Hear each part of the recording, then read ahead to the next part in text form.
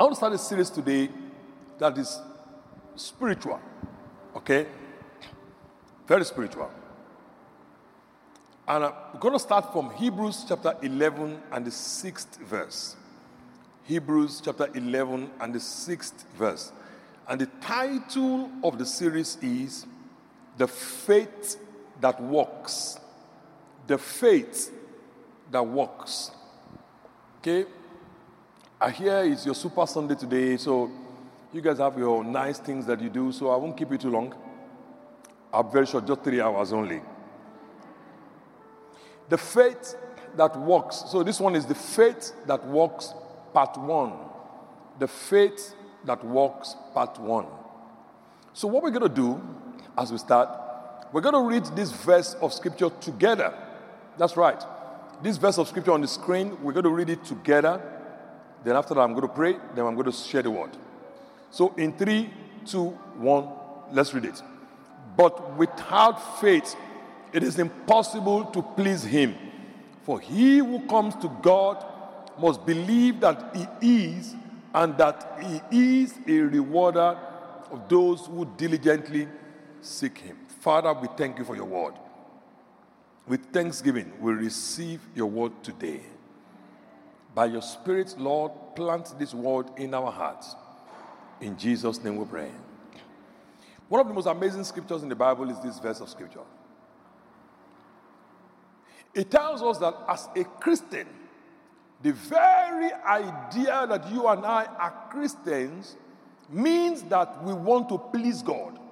When you say, I am a Christian, what you're saying is that I have decided that the primary object of my affection is going to be God. I've decided that the very object of my accountability is going to be God. I have decided that if I have to please only one person, that person will be God. Are you still with me? Come on, Ignite Church, are you still with me?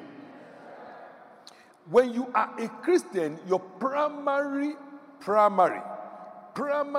desire will be to please God. However, the Bible is telling us that we can't please God without faith. We cannot please God without faith. This is a very important thing. How many of you would like to please God? I see a few hands. How many of you would like to please God? I see everybody put hands up. Good. Fantastic. Because that's the beginning. You need to have a desire, and I know you want to please God. That's why you're here, and that's why many of you are joining us online. You want to please God. In order for you and I to please God, we must operate in faith. Look at it again. Without faith, it is not difficult to please God. It is what? Impossible to please God. So the question then is, what is faith? Because I know you've heard so many things about faith. Some people are going through extremely difficult challenges, and they say, you know, I've just been living by faith. People call different things faith. So what is this thing called faith? What is it? So let me help you so that we can all together agree on a particular set of definitions, so that when we continue to talk about faith, you can know that this is what we are talking about. Is that okay? Okay. So there are 2 parts to faith. Listen carefully. There are 2 parts to faith. The first part to faith is being convinced or being persuaded by the word of God. That's the first part to faith. Persuasion by the word of God. So you have heard the word of God. And based on the word of God you have heard, you are persuaded or convinced. That's the first part of faith. Convinced. Okay? Conviction. You're convinced or you're persuaded about the word of God. So without the word of God, there's no faith. Without the word of God, there's no faith. So the first part is what? You are persuaded by the word of God. The second side of the coin of faith is that you act on your persuasion. You take actions that are corresponding to or commensurate with your persuasion. I will take that again. There are two sides to faith. The first part is that you are persuaded, but persuaded by what? Come on, speak to me, Ignite Church. By what? Very good. You are persuaded by the word of God, not by stories, not by what people are telling you, not by circumstances, not by experience. You are persuaded by the word of God. The second part is that you take actions that correspond to your persuasion. So I'm persuaded that because I was here when this stage was built, I saw the original drawing, I saw the drawings from the engineers that designed it, stamped it, put the credibility on the line, did all the calculations and all of that. I saw it when it was being constructed. So because I saw that, I was convinced that it can carry my weight. So being convinced alone and sitting down there without climbing the stage is not faith. Because I'm convinced, then I climb the stage. Okay? If you take actions without the persuasion, it's not faith. It's foolishness. It's presumption. So if you take actions, somebody says, well, I'm going to take an action of faith. I want to get married, so I'm going to take an act of faith. I'm going to go buy a wedding dress. That's not faith. If you don't have internal persuasion from the word of God, there have to be an internal persuasion from the word of God that has persuaded you on the inside that nobody could see on the outside. But what people can see on the outside is your action that you're taking. But that action you're taking on the outside is corresponding to a persuasion on the inside. Is this making sense to somebody? That is what faith is. So faith has two sides to the coin. So you can say persuasion, action. Persuasion, action. So if I want to check if I'm in faith, this thing I'm about to do, am I acting in faith? Is this presumption? Am I being presumptuous? Am I acting in faith? Is this an action of foolishness? Check these two things. Persuasion, action. Persuasion, action. If you have action without persuasion, it's presumption. If you have persuasion without action, it's believing, but it's not faith.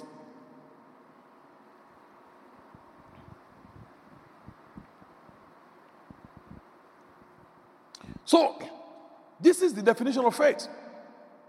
Now, why is it important that our persuasion comes from the Word of God? Because that's what I said. Our persuasion must come from the Word of God, not from experience, not from circumstances, not from situation, not from culture. Our persuasion must come not from culture. Okay? Not from culture. It must not come from culture. It must not come from folklore, not from our culture. It must come from the Word of God. Why? 1 Corinthians chapter 2, verse 1 to 5. 1 Corinthians chapter 2, from verse 1 to 5.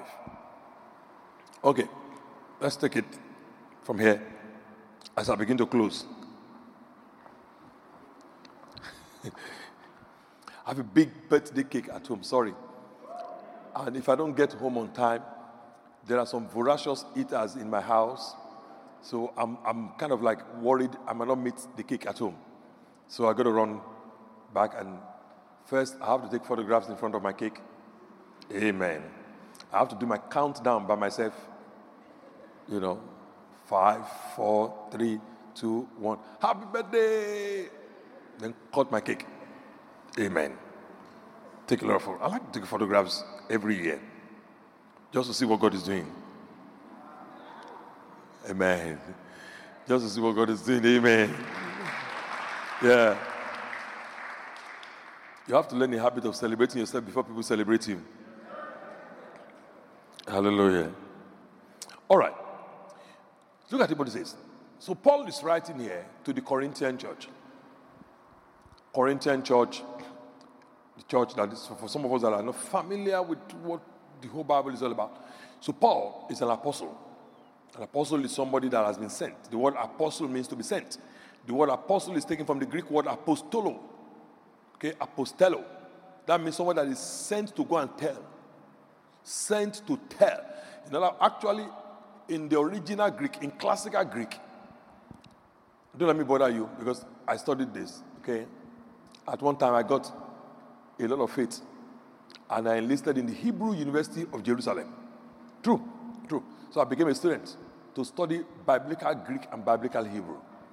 Friends, when it got to the time when we had to start writing papers and writing exams, when I first saw the books, I said to myself, what did I get myself involved in? Because to start with, I bought a whole set of Hebrew Bible, which I have at home, written in Hebrew. Number one, it doesn't open from left to right. It opens from right to left. That's the first shocker. And in Hebrew, there are no vowels, only consonants.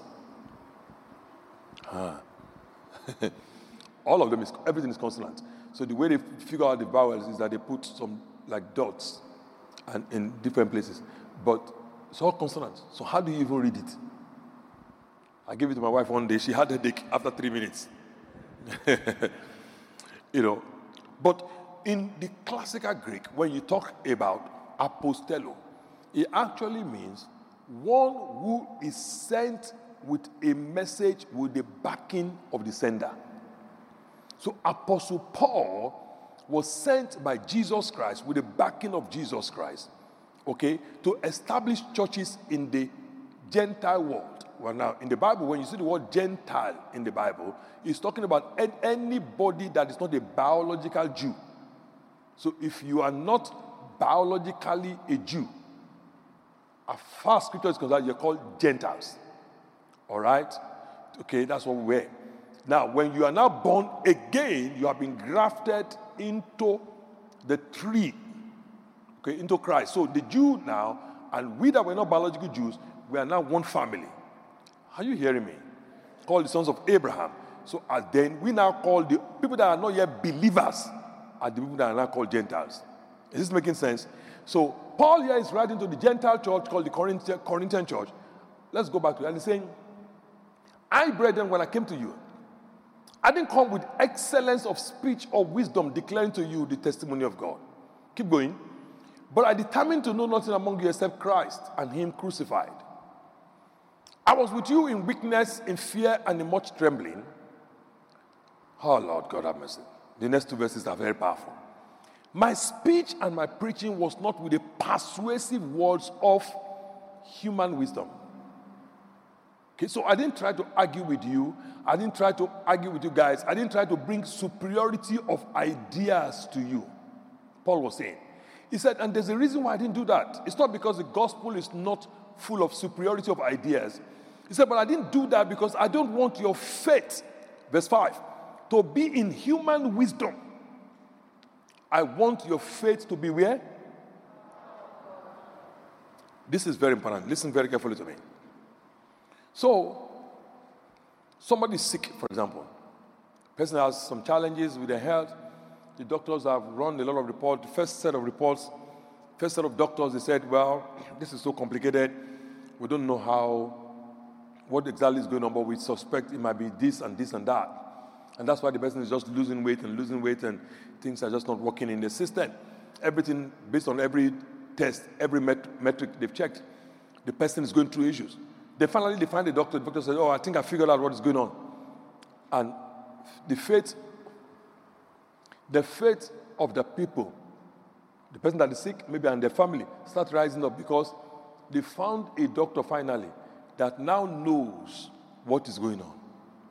There's nothing wrong in that, but that's not faith. Stay with me, just stay with me. That is believing in science, and there's nothing wrong in it. I'm trained as a pharmacist originally. Okay, that's what I went to school to study. So I believe in science completely. That's why I got vaccinated. And I don't want to talk about vaccination. But just to let you know. Anyway, and I have my vaccine passport here. Praise God. True. I believe in it. I'm a pharmacist, so I believe in it. But what the faith Paul is talking about here is the faith whereby you believe based on the word of God. If I ask you, why do you believe you're going to be well? Why do you believe you're going to come out of the bed of sickness? You won't say, because I found a new doctor.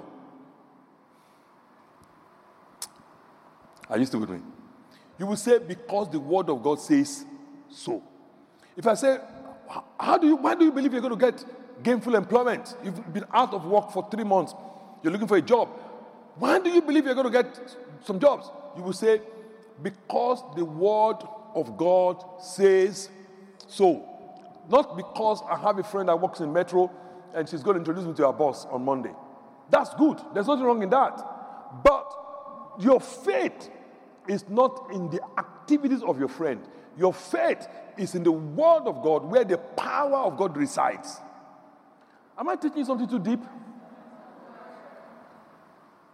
Your faith then must be in the power of God, because the only thing that becomes irresistible, unstoppable, and unchangeable is the power of God. So your faith must be in that. Now, because I have faith in the word of God that says, by his stripes I was healed, and if I was healed, I am healed. Because I have faith in the word of God in Matthew 8:17 that says, he himself took my infirmity. Because I have that faith in the word of God, that faith can now open the door to a doctor that will know what he's doing. Are you following what I'm saying now? He will not open the door, then they'll say, hello, my name is Dr. Fernandez. Oh, hello, Dr. Fernandez, how are you doing? I'm fine. Oh, I'm an expert in this particular area. I figured out what you're doing. That faith that I have in God is what brings about that. Because I have faith in God that say to the righteous, it shall be well with you, and you will eat the fruit of your labor. Because the word of God says in Revelation chapter 3, verse 7 to 8, this thing says he who is true, he who is holy, he who has the key of David in his hand, he who opens and no man can shut. I know your works. Behold, see, verse 8, I have set before you, what kind of door? An open door. Because I have faith in this word, I'm persuaded in this word. So because I have faith, and I come to church, I might stumble into you that work at Metro, and I say, hey, hello, how are you? And you say, oh, how do you do? How do you do? And you say, well, I work in Metro. Oh, really? I just applied to Metro. And so, you can't believe this. I'm the hiring manager. Now, after we've said all of that and I've introduced myself, my faith is still in the Word of God. My persuasion is still in the Word of God. How do I know that tomorrow will be all right? Well, I know tomorrow will be all right because Psalm 37, verse 37 says in NKJV, mark the blameless man, mark the upright man, the future of that man is peace. But I like the Living Bible translation, TLB. And I don't think we have that you can put on screen. But it says the man has a wonderful future. But you can give us the NLT. The NLT is the senior sister of the TLB. True. Look at those who are honest and good. A wonderful future awaits them. So my confidence about tomorrow is not just in my planning, though I have planned. Are you still with me? My confidence in my tomorrow is because Psalm 37 verse 37 says that. That is persuasion based on the word of God. Now, based on that persuasion now, I now start acting on that, making preparation for my tomorrow, not planning for tragedy, not giving room and creating accommodation for sorrow, but planning for what it says there, exactly what it says there, a wonderful future. And I pray for somebody here today. This wonderful future will be manifest in your life in Jesus' name. No matter what is happening to you today, a manifest future will be your portion in Jesus' name. So this is how faith works. So then, somebody is asking the question today, Pastor, I want to start working on my faith. What are some of the things I need to start taking care of to make sure that I'm really walking in faith. Because, friends, let me say this to you. No matter who you are, and no matter how careful you are in this world, no matter how great your plans are, a time will come when human strength will fail you. I know you're very young now, and at your age, you feel you are invincible. I felt that way too. Trust me. But if you don't believe me right now, just write it down. A time will come when all of your human strength, human ability, you will get to a point where you suddenly realize that, oh my God, I need something or somebody bigger than me to help me out on this. Some of us right now, we have never asked for help before. Okay? Don't worry, keep living. You will have many opportunities to ask for help. Trust me. Okay? So I want you to learn how to do it now. Do you want to learn? Okay. So when you're asking God for help, okay, when that time comes, which will come, this is what was going to make your faith work. Let me give you 3 things quickly. Write them down. I will try and unpack 1 or 2 of them. Then we can continue next week. So I can let you do your Super Sunday. The first thing is this. You have to let God be God. What does that mean? That means let God be your first and final source. First and final source. Psalm 62 verse 5. Psalm 62 verse 5. One of the reasons why people's faith don't work is this. They have too many alternatives to God. My soul waits silently for God. But the most important word there, apart from the word God, is the word alone. My soul waits silently for God. How? Come on. Alone. Alone. For my expectation is from Him. Let's look at the New Living Translation, please. The New Living Translation. Thank you. Let all that I am wait quietly for God, for my hope is in Him. Wait for God alone. Make God your first. Don't wait until you are. You see, listen to me. God is not 911. Don't use God as a 911 escapee plan. Don't use God as your fire exit plan. Use God as your building permit plan. Don't let God be, oh, fire, fire, fire, fire. Then you are running towards the door. Oh, God, help me. Oh, God, help me. That means God was not first. Because the people that really makes God first don't need to cry out for God in the day of emergency. For the Bible says in Psalm 20 verse 1, may the Lord help you in the day of trouble. May the name of the God of Jacob defend you. May He send you help from the sanctuary. In other words, by the time of emergency, you don't need to call on God. God shows up in the day of emergency because you made Him first before the emergency. Another way of putting it is this. Yes, go ahead, give God praise. Another way of saying it is don't make God your spare tire, make Him your steering wheel. Okay?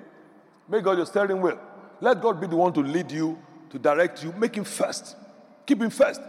Matthew 6:33 says, seek first the kingdom of God. There is something about God that He wants us to prioritize Him.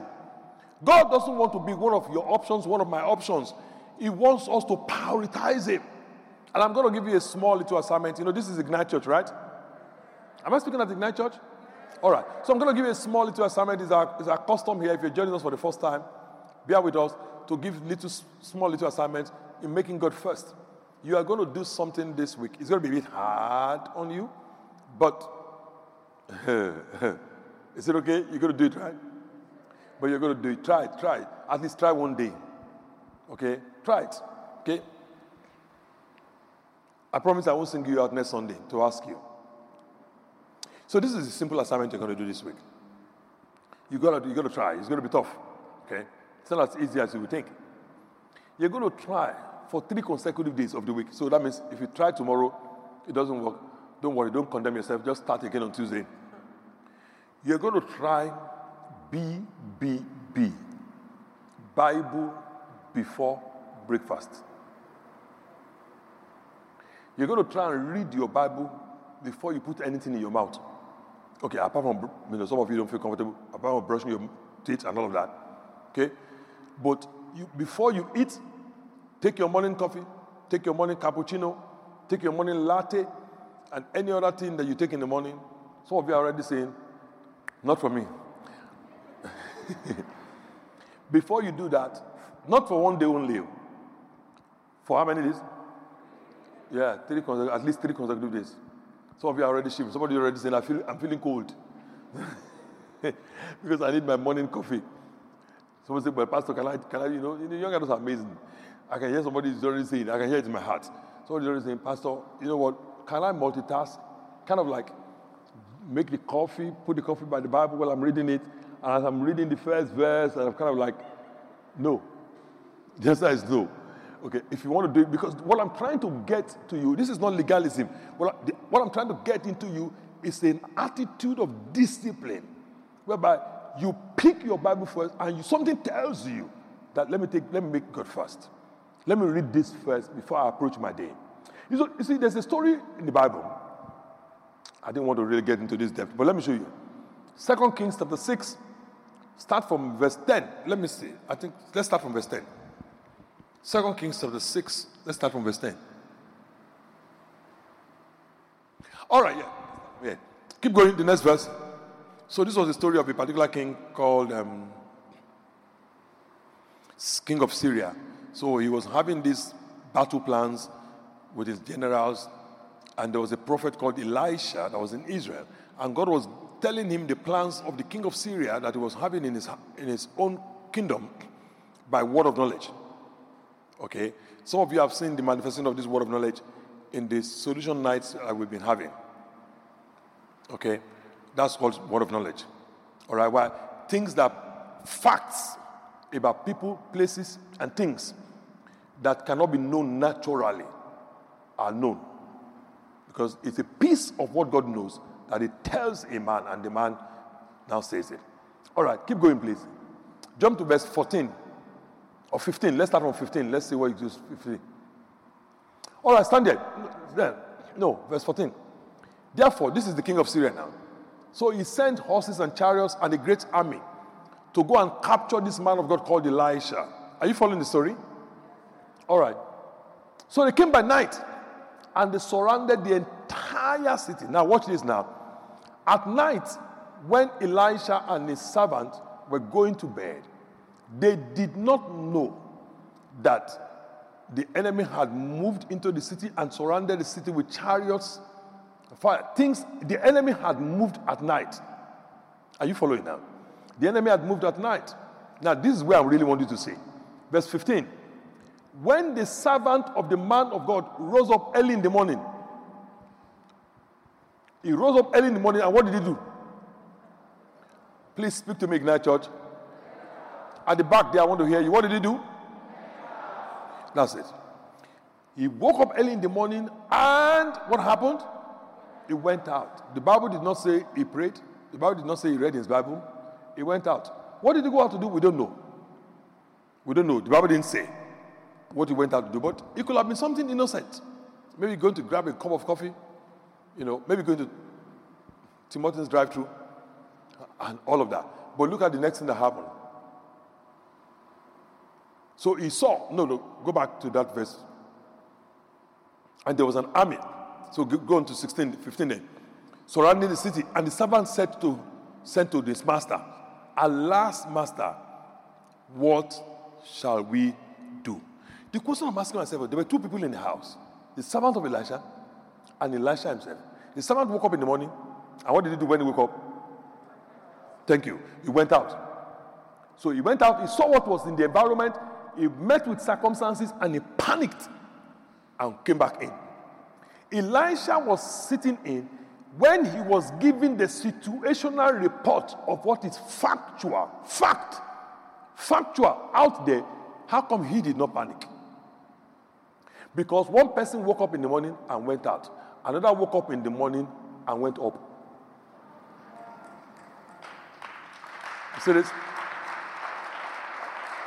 So when you wake up in the morning before you start getting engaged in all of the other things, don't just go out and say, I'm running late today, take up a jacket, and you're wearing your jacket or, in the GO train and all of that. Then when you get in the GO train, you run and you sit down, then you say, Father, thank you.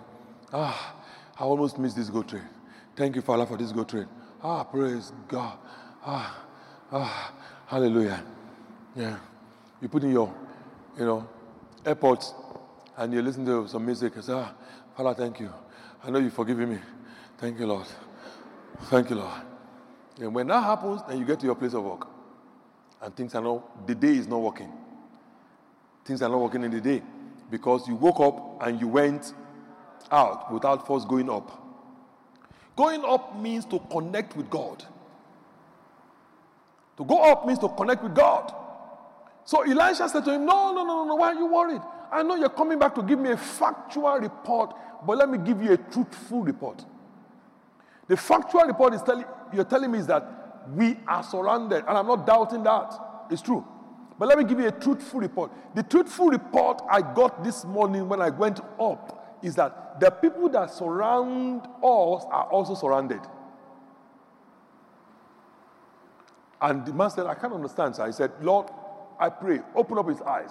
And his eyes opened and he saw. What this is basically telling you and I is this. When we approach God first, we are able to capture God's perspective on the issues we'll be facing during the day. So my challenge to you again is 3 consecutive days. What are you doing? Thank you. This lady is so excited about it. Some of the men are like, whatever. Guys, please, let me say it in a spiritual way, like Paul will say, I beseech you by the mercies of God. That's the way the Bible says it. Now I'm pleading with you. Please, let's do this. And you will see how your life will change. Okay? You will see how your life will change. I was telling them in the house of praise today, when the church was about to open, COVID-19 restrictions, it's been lifted and all of that. There was this research that's been done over the last 1 year, accurate scientific research, that says people are no longer coming to church. Some people are no longer going to be coming to church again. Church is going to be this, church is going to be that. 15 to 25% of people will never show up again in church. The churches are no longer full, and so on and so on. This is a research. You can't doubt the veracity of the research. So we're having a conversation in my home, and my wife said, have you seen this research? I said, yes. So she forwarded it to me. I said, oh, wow. So I read it through. So she said, look at the conclusion of it, that people are no longer coming to church and all of that stuff. So she was saying that. Suddenly, before I could open my mouth to talk, I just realized, I just heard it in my spirit. Don't talk about the factual report, talk about the truthful report. So I told her what the truthful report was, to set aside the factual report.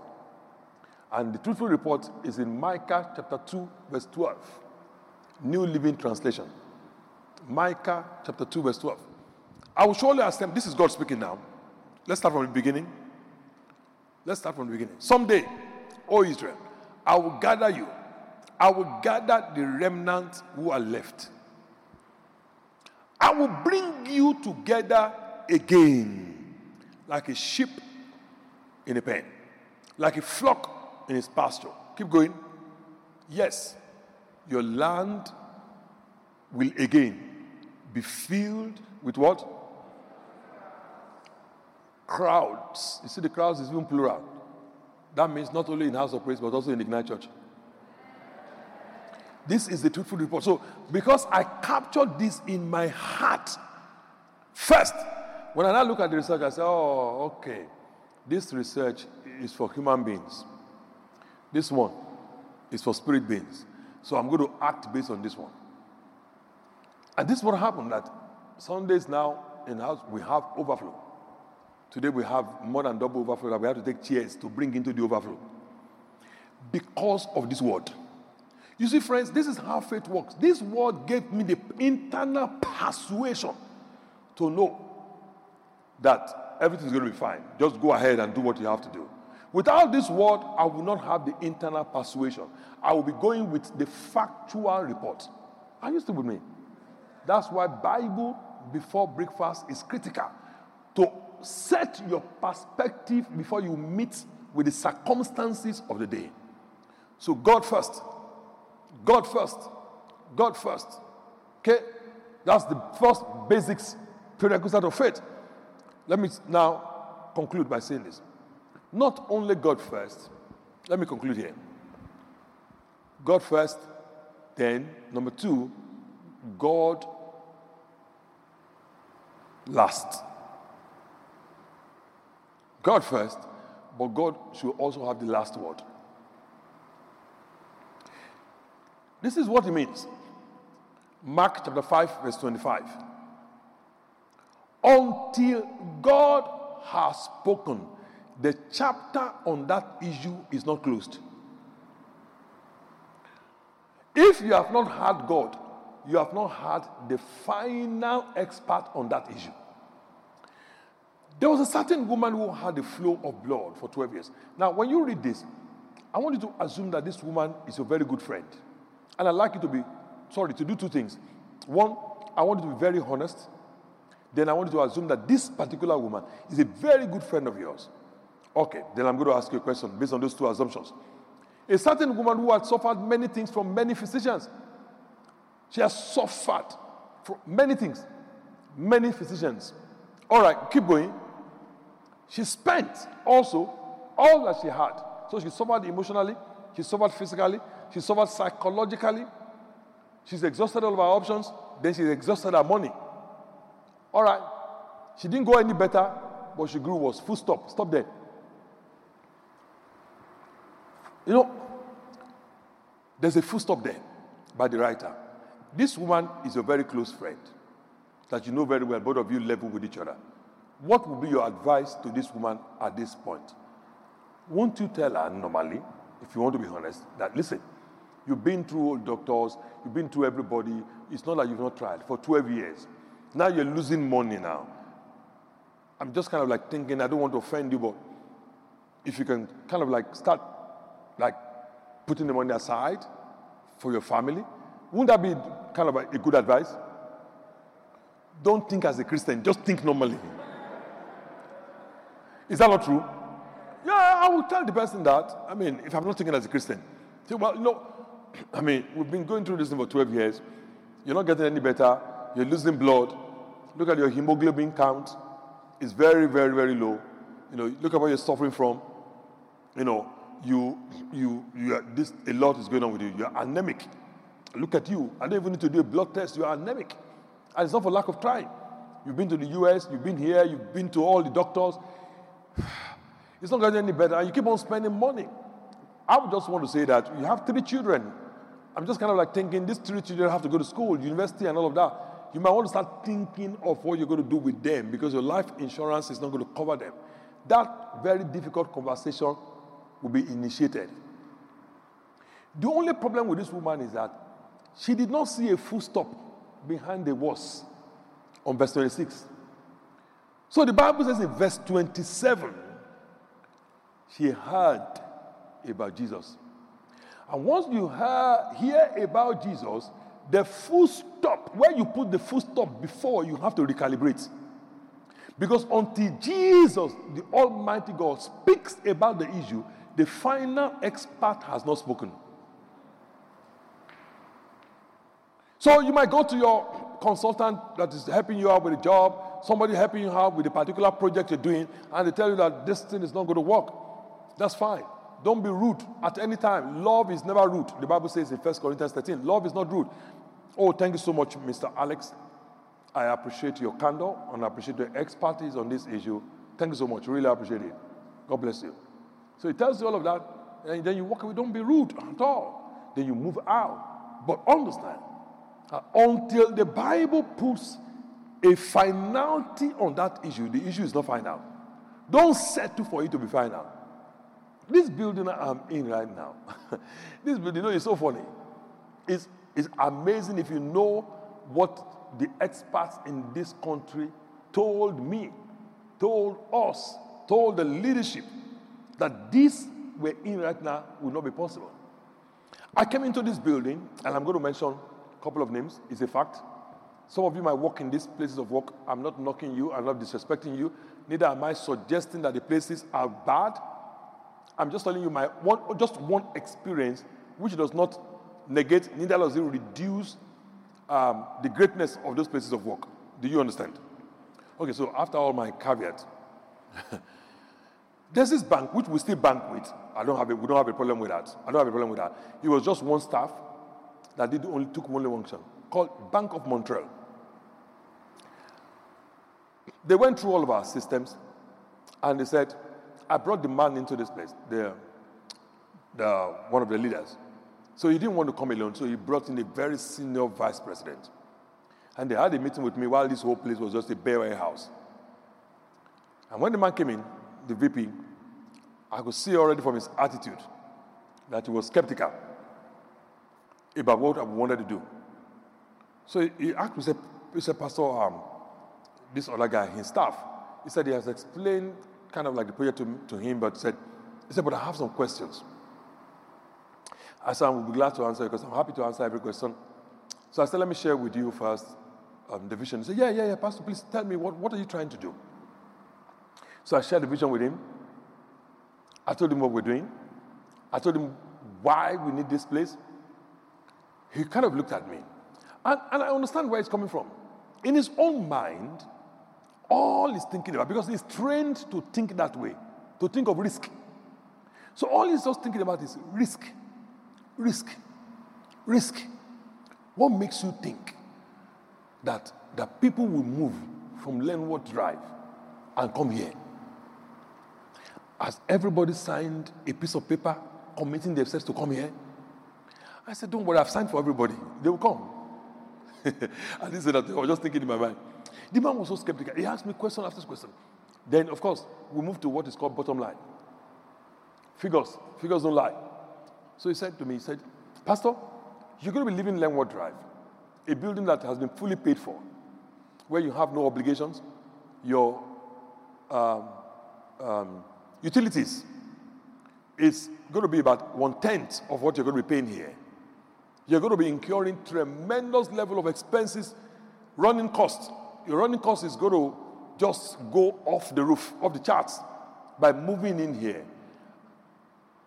And how are you going to be able to afford all of this? So I knew where he was going. I showed him on paper how it's going to work by the wisdom of God. He said, yeah, Pastor, I see it's on paper, I get it on paper. He said, but what is the guarantee? Now, that question he asked me is not the only way I can answer that question is to open up my spirit man, to show him my persuasion based on the word of God. Are you hearing what I'm saying? So he said to me, Pastor, he said, I said, and Pastor, construction projects, you can say you're going to spend $4 million, $5 million, whatever amount of money on the construction project. He said, it never ends that way. You always go way beyond that. And at the end of the day, people run into all manners of problems and, they're unable to continue. I was just, I allowed him to say everything he was going to say. And respectfully, I told him, thank you very much for coming. I appreciate it. I'm sure we'll get to meet again. By January this year, this same team of people, they wrote me. And they said they would like to come and have a meeting. And this time around, I was in charge of the schedule. So I told them, I'm very busy. I'm preaching in that same sanctuary that you said will not be possible. You see, I'm not knocking him. I understand where he's coming from. But he didn't understand where I was coming from. I have a superiority, okay? I was coming from a superior realm. I was speaking from a superior level based on the word of God. Friends, this is true. This is true. This is true. This is true. This is real. This is not a joke. It's not make-believe. This is true. The word of God that gives you the persuasion in your heart, when you act on it, you have the backing of the one that created the heavens and the earth. And there's nothing that is impossible for him. If God has not spoken on the issue, you have not yet had the final say on the issue. No matter what the expert is saying, I've seen people here in this church that they told me, the doctors, I saw the report, not that somebody came, and I can read the report very well. Not only am I trained, worked in hospitals, including Guy's Hospital in London, England, I have one of my very good friends that's very close to Topsy and I is a consultant radiologist in this country. Okay, I have friends that a lot of doctor friends who I could read the report.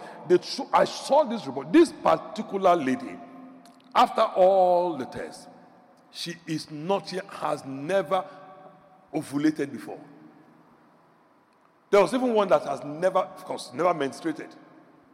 How are you going to have a child when there's no ovulation? I've seen it.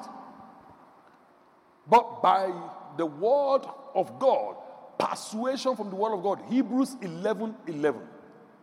Hebrews 11:11 says, by faith, Sarah herself received dunamis, power, miracle working power, which the Bible translates as strength in NKJV, to conceive.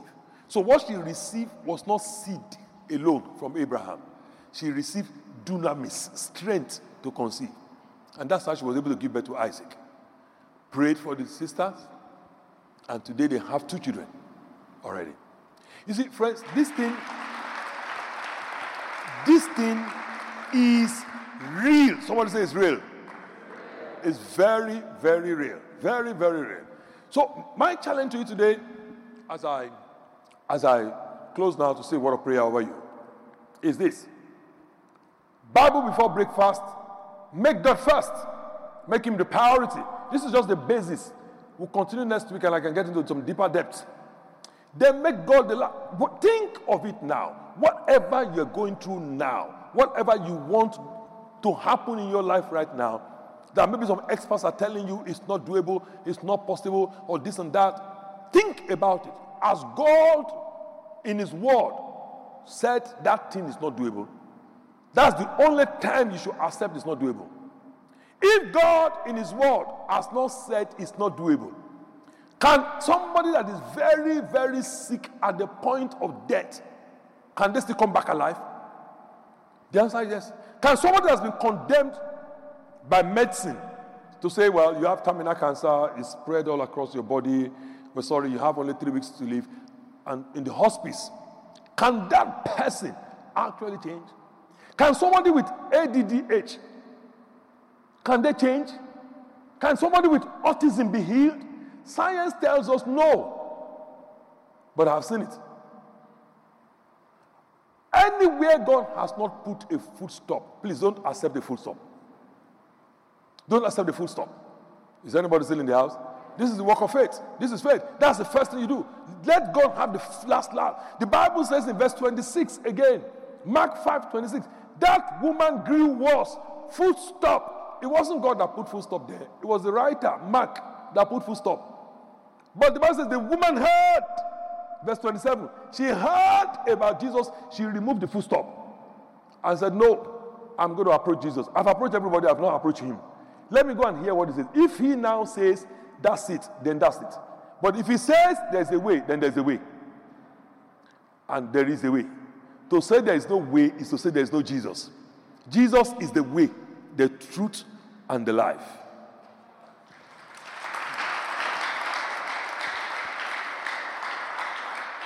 So I conclude today, we're going to continue next week, by saying to somebody that is here today, you have gone around this mountain long enough. You've gone around this mountain long enough. It looks impossible. You yourself might have been come to the point where you're not believing that it is impossible. You are allowing impossibility thinking to sink in to you. You are agreeing with what people are saying. You are allowing what is around you and what experts and everyone is telling you around you, the weight of the circumstances, to tell you that it's not doable. I've got good news for you. It is not only doable, it is a simple matter before the Lord.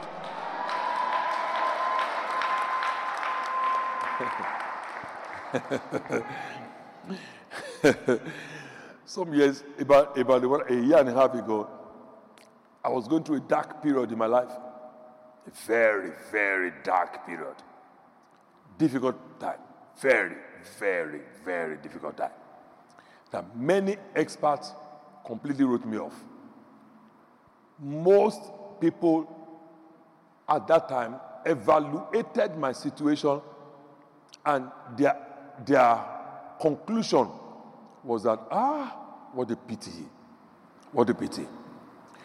The good news is that there's a Bible on the phone. That's it. Based on the Word of God. First one fired in. Second one fired in. Third one fired in. The Word of God started rebuilding faith. Then persuasion came in. Once the persuasion came in, conviction came in. Once the conviction came in, faith arose in the power of God, not in the wisdom of man. And based on that, Psalm 71 verse 7 became a reality. I have become a wonder to many, for the Lord of hosts is my strong refuge. Do you know this is what's going to happen to your career? I'm going to speak to people. I think the people on this side are very... Do you know that's what's going to happen to your career? If you're a business person here, do you know that's what's going to happen to your business? Do you know that's what's going to happen to your relationships?